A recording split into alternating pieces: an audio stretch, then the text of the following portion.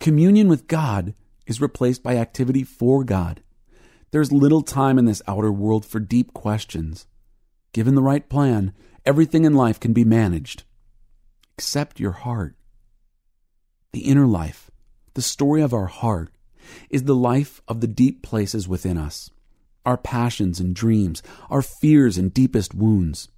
It is the unseen life, the mystery within, what Buechner calls our shimmering self. It cannot be managed like a corporation. The heart does not respond to principles and programs. It seeks not efficiency, but passion, art, poetry, beauty, mystery, ecstasy. These are what rouse the heart. Indeed, they are the language that must be spoken if one wishes to communicate with the heart. It is why Jesus so often taught and related to people by telling stories and asking questions. His desire was not just to engage their intellects, but to capture their hearts. Indeed, if we still listen, a sacred romance calls to us through our heart every moment of our lives.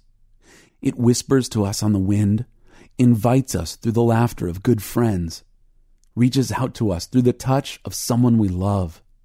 We've heard it in our favorite music, sensed it at the birth of our first child, been drawn to it while watching the shimmer of a sunset on the ocean.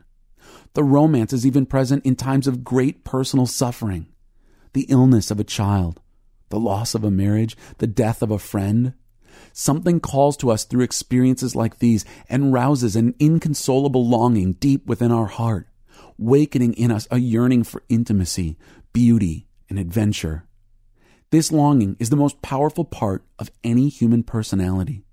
It fuels our search for meaning, for wholeness, for a sense of being truly alive. However we may describe this deep desire, it is the most important thing about us, our heart of hearts, the passion of our life. And the voice that calls to us in this place is none other than the voice of God. We cannot hear this voice if we have lost touch with our heart.